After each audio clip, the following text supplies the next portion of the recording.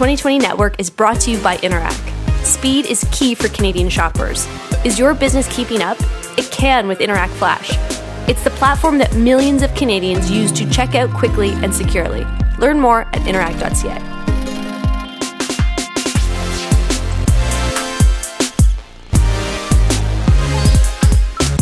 Hello everyone, it's Friday, February 8th. I've got a bit of a cough, so please excuse me, I sound a bit like Kermit the Frog. A quick note from us here, I've got David Reevely of the Canadian Press and Shannon Proudfoot of Maclean's with me, and they have officially joined the network as regular panelists to NThread, and we're better off, and our audience is better off for having your thoughtful and fresh and often witty perspectives on this show. So thank you to you both, and hello.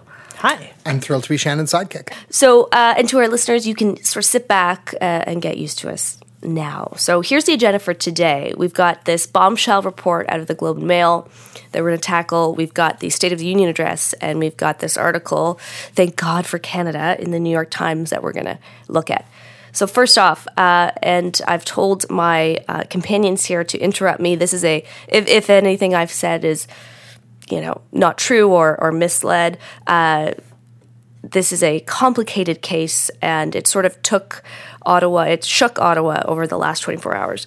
So a bombshell report by the Globe and Mail journalists Bob Fife, Stephen Chase, and Sean Fine was published yesterday morning with unnamed sources alleging that the PMO, the Prime Minister's office, put pressure on the former Justice Minister, Jody Wilson-Raybould, to, quote, abandon the prosecution of SNC Lavalin.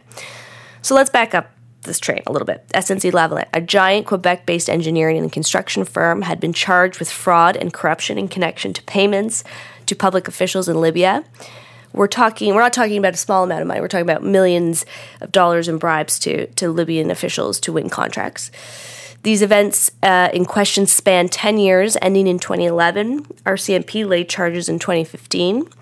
They are currently before a Montreal court. The company, for its part, has pleaded not guilty, and it's important to note that those allegations have not yet been proven in court.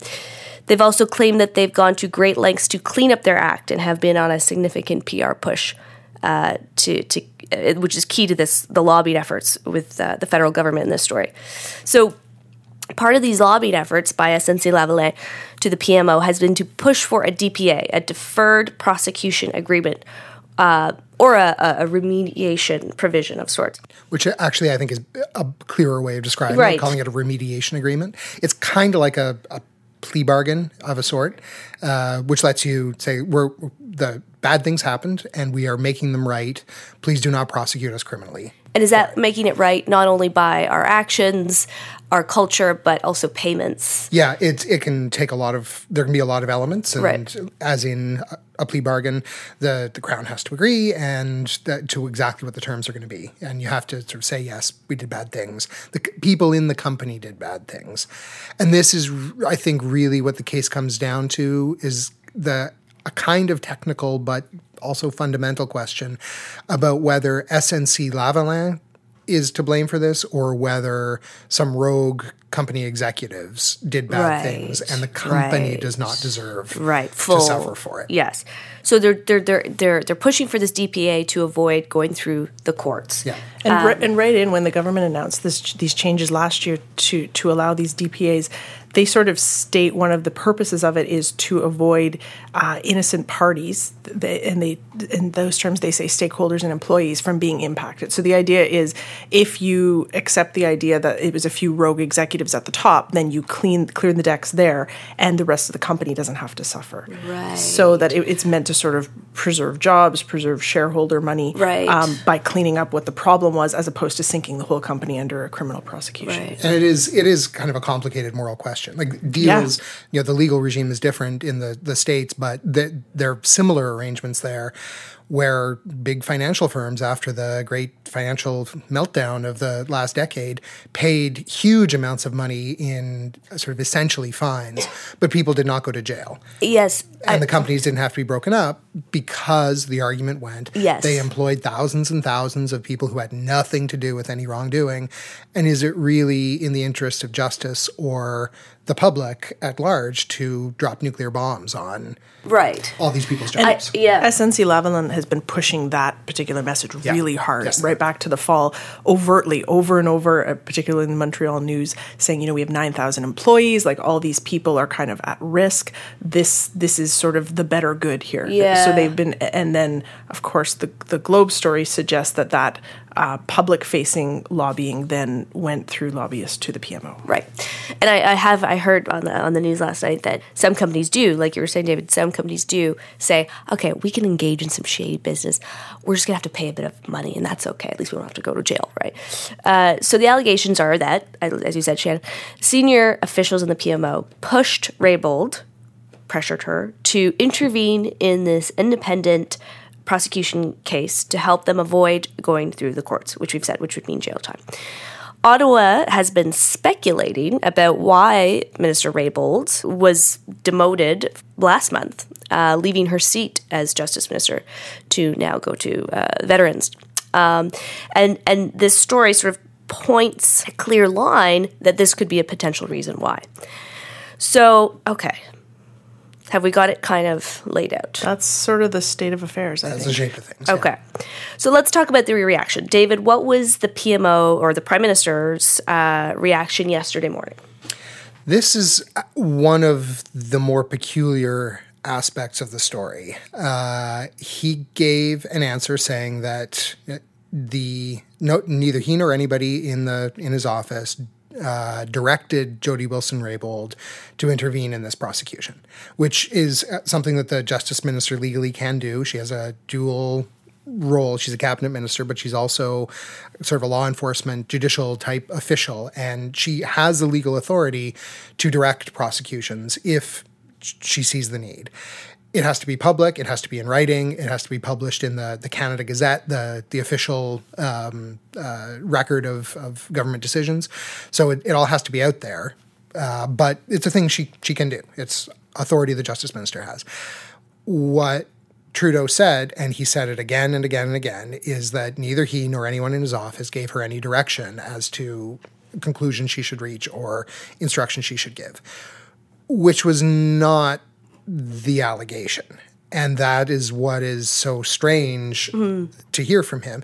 The allegation was that she was pressured. The allegation was that people in the PMO tried to use their influence to get Jody Wilson-Raybould to do things, not that they ordered her to. So denying that they did a thing that they are not actually alleged to have done did not clear the air as much as maybe the Prime Minister would have liked. And then she was subsequently fired for that. Particularly the way he stuck to that line awkwardly over and over in that presser, right? And then in QP yesterday, you had the new Justice Minister, David Lametti, of course, being hammered by the opposition about this. And I and a bunch of other people were watching very closely to see the terminology he would use. And he returned over and over again to directed, which, again, we're all assuming has a more precise meaning that, like you said, is not really what they're alleged to have done. But then a couple times he also used the term pressured. So there's a more general denial there that I would say, like linguistically, like you're getting into semantics, encompasses a more general notion of was anyone leaning on you as opposed to giving you specific marching orders. But he had to be asked like 71 times. Multiple times. And his first answer was quite cheeky, right? He said, I was given no direction. Well, we know you've been Justice Minister for a hot minute. Like, thanks. It was really interesting to kind of watch everyone try to pull apart what he was saying and what he wasn't and what it meant. It became like a word game. It was a weird sort of unfolding of events. So correct me if I'm wrong here. If the PMO had pushed her, this would be okay. And she said, no, I'm not going to do that. As long as it's made open to the public. There are a number of elements here. There is what is legally permitted, and what is legally permitted is for the Justice Minister in her role as Attorney General to give instructions as long as those instructions are in writing and made public. It would be strange if top-level politicians were not discussing the situation with SNC-Lavalin. Giant employer with implications for public policy, has this high-profile case. The Prime Minister is an MP from Montreal. It would be weird if they'd never talked about it. The question is, what form did that conversation actually take? Right. And would it be illegal for people in the PMO to have said, hey, Minister, we would like you to use your authority in this particular way. Would that be against the law? Not as far as I know. Would it be the sort of thing that the people would like to hear happened out of the PMO? That I don't think is the case either. So there's a distinction between what is sort of allowed and what is proper and what is desirable in your politicians. So, Shannon, can you tell me too a little bit about what Scheer's sort of stance was? What he came out hot. He did, and then he went back at it this morning. So he's now calling for sort of an emergency committee hearing. He had a list of 9 people that he wants to be pulled in front of Justice Committee to kind of he says the reason he wants to go that route is that we can act fast. We don't have to. This doesn't have to take a long time. We could start on Monday or whenever. And so the people he listed were Wilson Raybould, Lametti, Katie Telford, Jerry Butt. There were 9. I don't have them all at hand. So he says basically we need a full airing of this. You also have to imagine he smells blood. This looks pretty bad, at least what we see so far. They're not going to be yelling about China or India anymore in QP. There's something kind of much better, I guess, for them to seize their teeth on. So, and it sort of sounds like the Conservatives and the NDP are united in their opposition calls for we need to get to the bottom of this. We need to kind of shake the dirty laundry out. Wow. Susan Delacour wrote, I thought it was quite good last night, when we talk about Minister Raybould here. Her not saying anything, because when she was probed by reporters yesterday, she just said, no comment, right? She could stop this story flat out right now in its tracks and say, these allegations are completely untrue. But she's not. She's saying no comment. This is between me and the lawyers at the PMO. I mean, yeah, it says a lot, right? And it casts in such an interesting light, right? That fascinating 2,000-word statement she put out when she was demoted, which was, I thought, fascinating to begin with, but boy, does it look different now, right? You look at it through a different lens, because there still has been this open speculation. There were people talking about, it was widely perceived that she wasn't particularly effective in the post, that it wasn't appreciated by the PMO, that she kept sort of making not so flattering comments about the government's true efforts with Indigenous people. Yeah. And then there's this. And so there's a line right in that statement that I can't remember the exact wording, but like that they have to avoid even the appearance of political interference. So it's a kind of thing with a new lens on it that looks like a bit of an Easter egg in there that she was sort of trying to send up a bit of. You read that over and you go, oh, okay. So did she know that the story was going to? There's so much speculation. And again, we're speculating on all of this based on a story that's still unfolding, but it was a really interesting statement for her to make. And there's a lot about this that people aren't behaving like obviously innocent people. Like Jody Wilson-Raybould could, as you say, come out and kill the whole thing. The Prime Minister could probably have come out and killed the whole thing if he could come out and say, yes, we talked about SNC-Lavalin because it's a big company and we care about what happens, but no, I never tried to influence the minister, or I support what she did completely, and I support the new minister completely. But that's not what Jody Wilson-Raybould has done. That is not what the Prime Minister has said. Why not? Can she possibly? I mean, I think it was Chantal Hubert last night on at Issue said, if she was in this position and she felt she was being pushed to do something against her conscience or whatever, why wouldn't she have just resigned? I mean, can she even stay in cabinet? It's got to be a pretty fraught working environment for her, especially because, as you said, and as Susan Delacour pointed out, her denials are not really denials. They're just, I can't talk about this. This is between me and them. So for her, among her cabinet colleagues, that is an interesting position to be in. And this is a cabinet that has shown a lot of kind of team spirit and a lot of solidarity, and that is cracked for sure. Now, how can she stay on? Well, I mean, she can stubbornly say, you've made me a minister and I'm going to be a minister until you kick me out. Yep. But you're going to have to kick me out. Yeah, you're going to have to kick me. You're going to have to drag me out of this And how place. bad would that look for them at this point? After this chain of events? And you resign typically if you are ordered to do something that you cannot live with. Right. But according to the chain of events as described in the Globe, she was pressured to do something and stood up to it, and then suffered for it months later. But she wasn't ordered to do this thing, and she didn't do this thing. David, we were talking a little bit about this before we started recording. What's caught me up is my mom and I were talking about this. Like, why would the PMO feel so tied to protect this company? I mean, is it that it represents sort of the staple of engineering in a firm in Canada? There's a I think the full range of motivations could apply, and it could be a bit of this and a bit of that. SNC-Lavalin is a huge company, as we've been saying. It employs a lot of people. It is in a delicate state right now. It's arguably proper for the PMO to be concerned, and for the Prime Minister to be concerned about it, and to make sure that it's treated properly and justly. At the whole other end, there has been this intense lobbying effort captured in the public lobbying registry. They've met, people from SNC-Lavalin have met with people in the PMO. They've given the Liberal Party a lot of money over the years, as large companies do. Although they were doing it in dodgy ways, they right? Were indeed. They were overtly circumventing election laws and kind of plugging the money. Giving money to the Conservatives too? Like it was. So it was. I think it was $110,000 to the Liberals over a period of about 10 years, and 8 to the Conservatives in that same period. So they're. Yeah, that's the way they were distributing. There is the circumstantial evidence that you can make a case that it's strictly corrupt, that the PMO was trying to help their friends who given them a ton of money, and I see. You can make that argument. There's no hard proof of anything like that, but anything in between, as well. What happens next with this? There's a lot of different options. It's possible something's happened in the 10 minutes we've been talking. Let's go look at Twitter. So this morning it was, I guess you would say, Scheer. Scheer came out, yeah. Scheer came out. He's looking at all options. Yeah.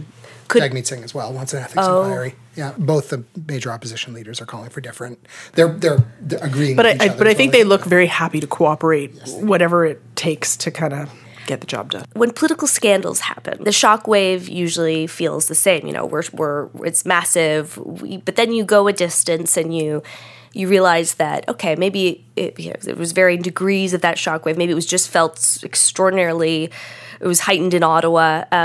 How is this situated in the political landscape of Canada? Like, some are comparing this to the Mike Duffy scandal.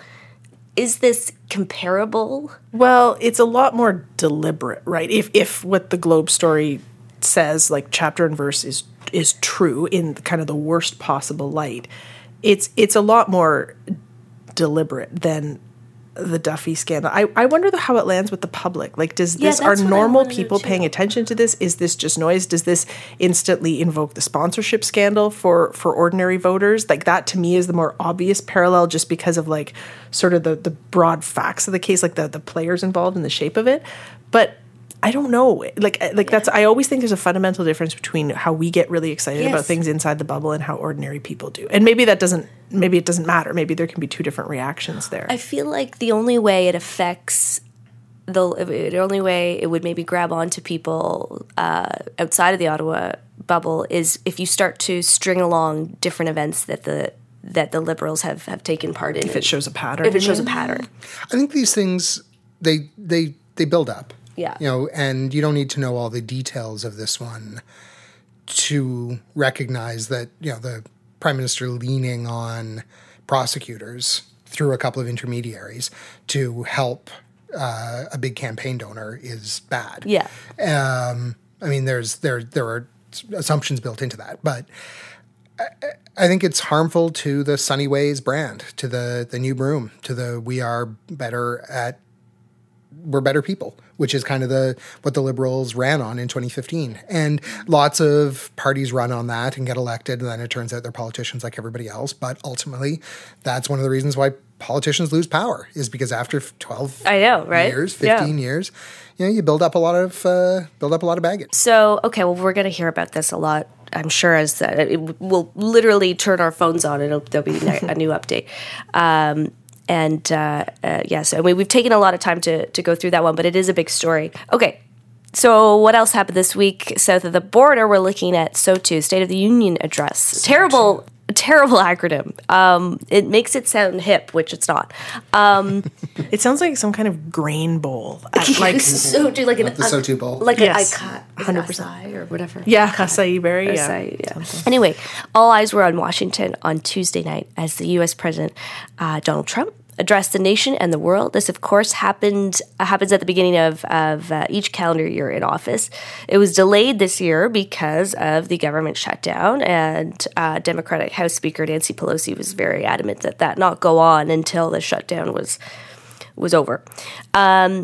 Trump took to the stage thanking VP Mike Pence and Nancy Pelosi. He made no mention of the changes in the political shift in Congress. And I was listening to The Daily, as I always often do, the New York Times Daily podcast, that this is something that presidents generally always do, is they come out right off the bat and say there's some acknowledgement that there's been a change. He did not. I'm not sure that we're surprised on that. But it was unusual. He did seem, I would say, more moderate.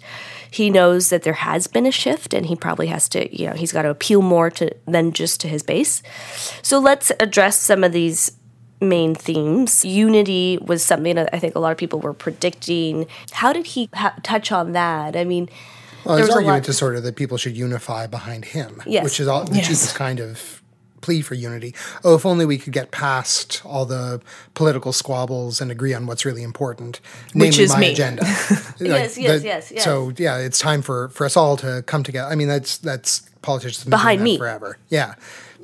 You are driven by politics. I am driven by principles. So proper unity means following my principles. Yes. So I'm not sure how convincing that line of argument was, or all those implications were, to people on the other side. He said, he even kind of referred to the only things that can, I don't know, something along the lines of the only thing that can stop us from doing what we need to do is like political partisanship or nasty partisanship. And then he's also just an odd messenger for that kind of message. It's like standing there with a match and a gas can and saying we should stop burning houses. That's right. Yeah. It's just I have a hard time parsing when he's in like teleprompter mode. Yeah. Like I have a hard time taking seriously pulling apart what he said, because the words are so obviously not his, have no relationship to the actual way he operates. No.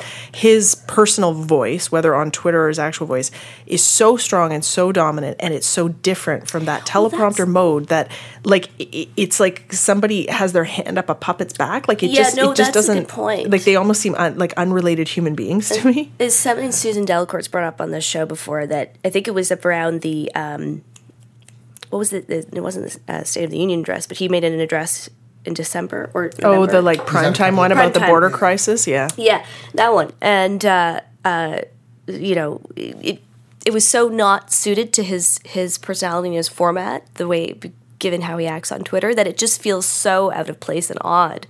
But it feels hollow to me. It feels like hollow. It feels hollow. You say things about unity and working together, but 3 hours later he's on Twitter lobbing bombs left and right. Pelosi sort of did at one point. He talked about the wall and that we need compromise on immigration and whatnot. And she sort of leaned in and gave him a bit of a clap back, which was great. The thing that I thought was amusing about that, like it's the memification of it. Yeah. I found when I saw it in video form, it wasn't that noteworthy. It was that freeze frame photo with that downturned mouth and the super sarcastic that I actually think, like, it took on a life that maybe it didn't have in the moment. That's right. Or a meaning that it didn't have in the moment. And Pelosi herself, she's a politician, but she says that she did not intend to be patronizing or sarcastic, that he'd said something that she actually approved of. Sure. And so and I can understand someone in her position, when Donald Trump says something that you feel you can actually clap. Sure. Like, good boy. Sure. Point. Yes. And so as not to be seen rejecting everything. But man, that freeze frame. That photo, but when you pause a TV show when you're watching and you get a weird, like, I feel like the photo in a sense was misleading of the actual intention of the moment, which squares with what you're saying about Pelosi. Crafted. Yeah. But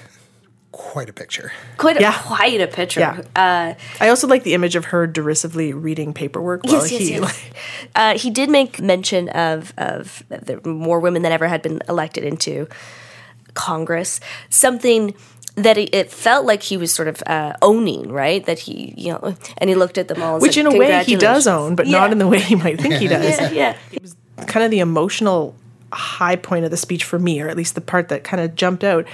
But it happened in spite of him or to spite him, not because of him. And then you have this weird specter of this guy who he looks at the world through a mirror. It's all about him. And so these women in white all jump up and they're applauding, and there's like this genuine kind of swell of exuberance.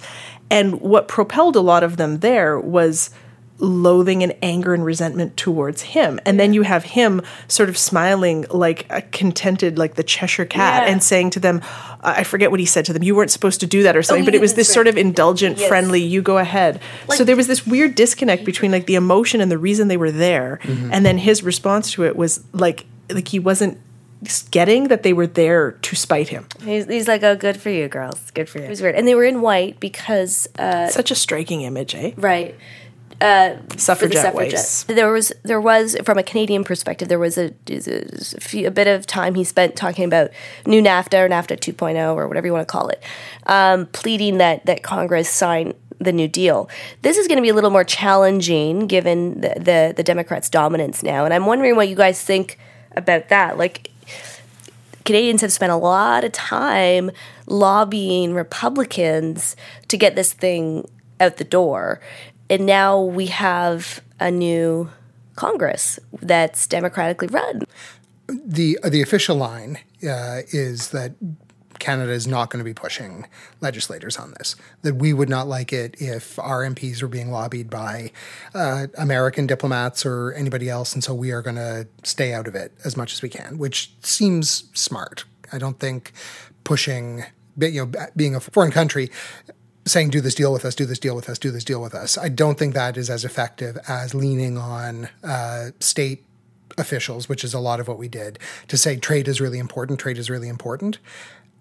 Lobbying for a particular deal comes across differently. Yeah. But the Canadian line is, we're there if they want to talk. Yeah. But the charm offensive is they're gearing it down for this because Democrats who are suspicious of some of the elements in the deal and don't think that the enforcement measures are strong enough and so on will not be super receptive to foreign lobbying.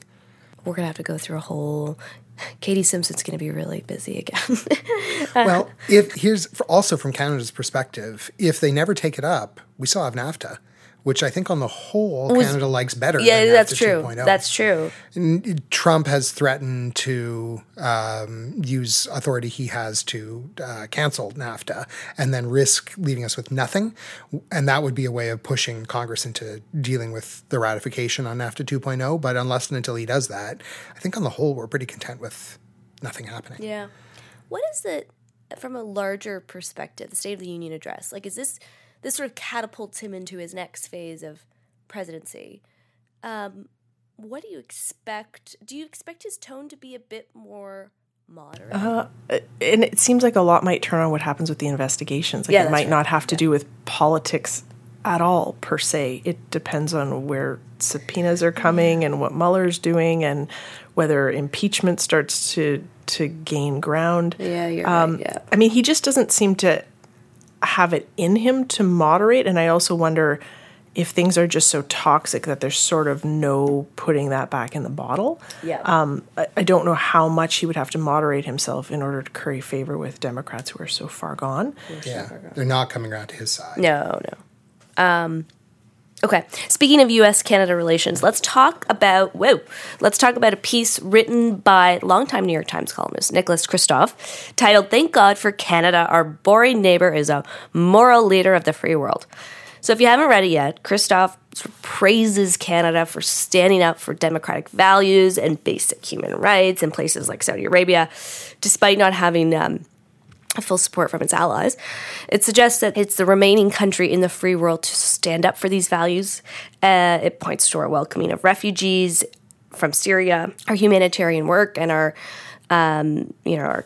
condemnation of China's violation on human rights. But that we're boring as heck. And no one really cares. We never make headlines. Oftentimes in this piece sort of says wake up because he assumes people are sleeping. There's a quote, though, that really sparks some rage among Canadians. So I'll read it now. "Whenever I say something nice about Canada, I get indignant emails from Canadian friends pointing out the country's shortcomings, which are real. Fortunately, Canadians don't seem capable of mean emails, not even mean tweets. One study found that Americans' tweets are loaded with curses and words like hate. Canadian tweets are largely larded with awesome, amazing, and great." Shannon, some rage was sparking you. I thought the column was so weird. I actually kept wondering because he kept doing the aggressively saying Canada was boring and kept telling the reader to wake up. I wondered if it was meant to be sort of like meta or satire or something, because like the whole thing read to me a bit like, you know, that shtick, I don't remember which of his films it was, that like Michael Moore went around Sarnia, Ontario, testing people's doors to prove that they don't lock them, like as though we live in like Mayberry.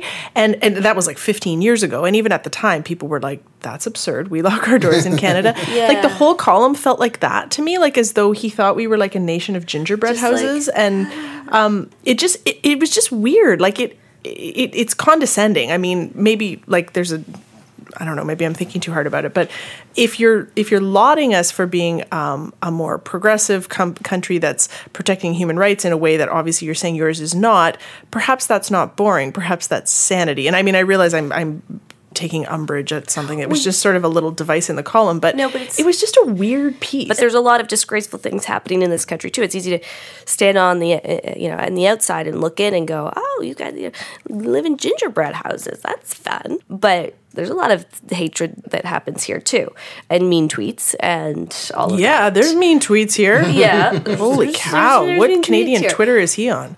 But I do feel that there was parts of it that I was like, heck yeah, I'm a little bit proud of this. I mean, I think it was a list of nice things about Canada. And I don't think that it was intended to be a full and complete picture of Canada, but either domestically or internationally. But I think, and keep in mind, it's also largely written for an American audience. Yeah. Right. And telling them like, okay, it seems like America is sort of withdrawing from the world and causing more messes than it cleans up, which arguably has been the case for a long time, but doesn't even seem to be trying to clean up messes as much as it has. But, you know, Canadians are doing stuff. They're working on Venezuela. They're standing up to Saudi Arabia. They're standing up to China, even though it's not really in their interest. It would be easier to roll over.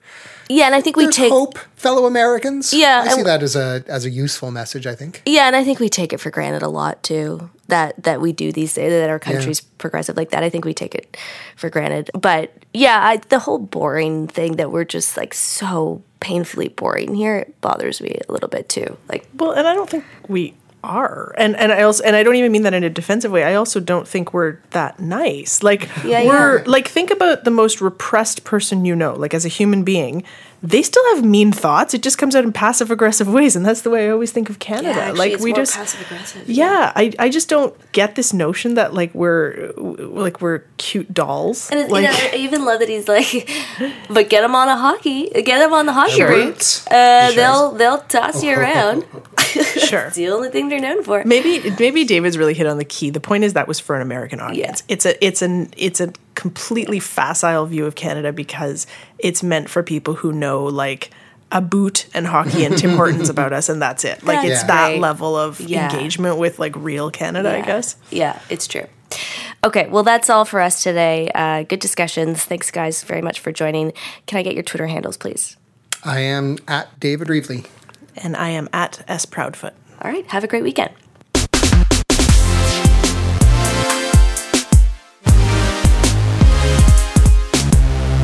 The 2020 Network is brought to you by Interac. Interac maintains one of the world's largest debit networks by supporting 28 million active debit cards in Canada. Thanks to their secure technology and zero liability policy, Canadians can make everyday purchases with peace of mind. Learn more at interac.ca/fraud prevention.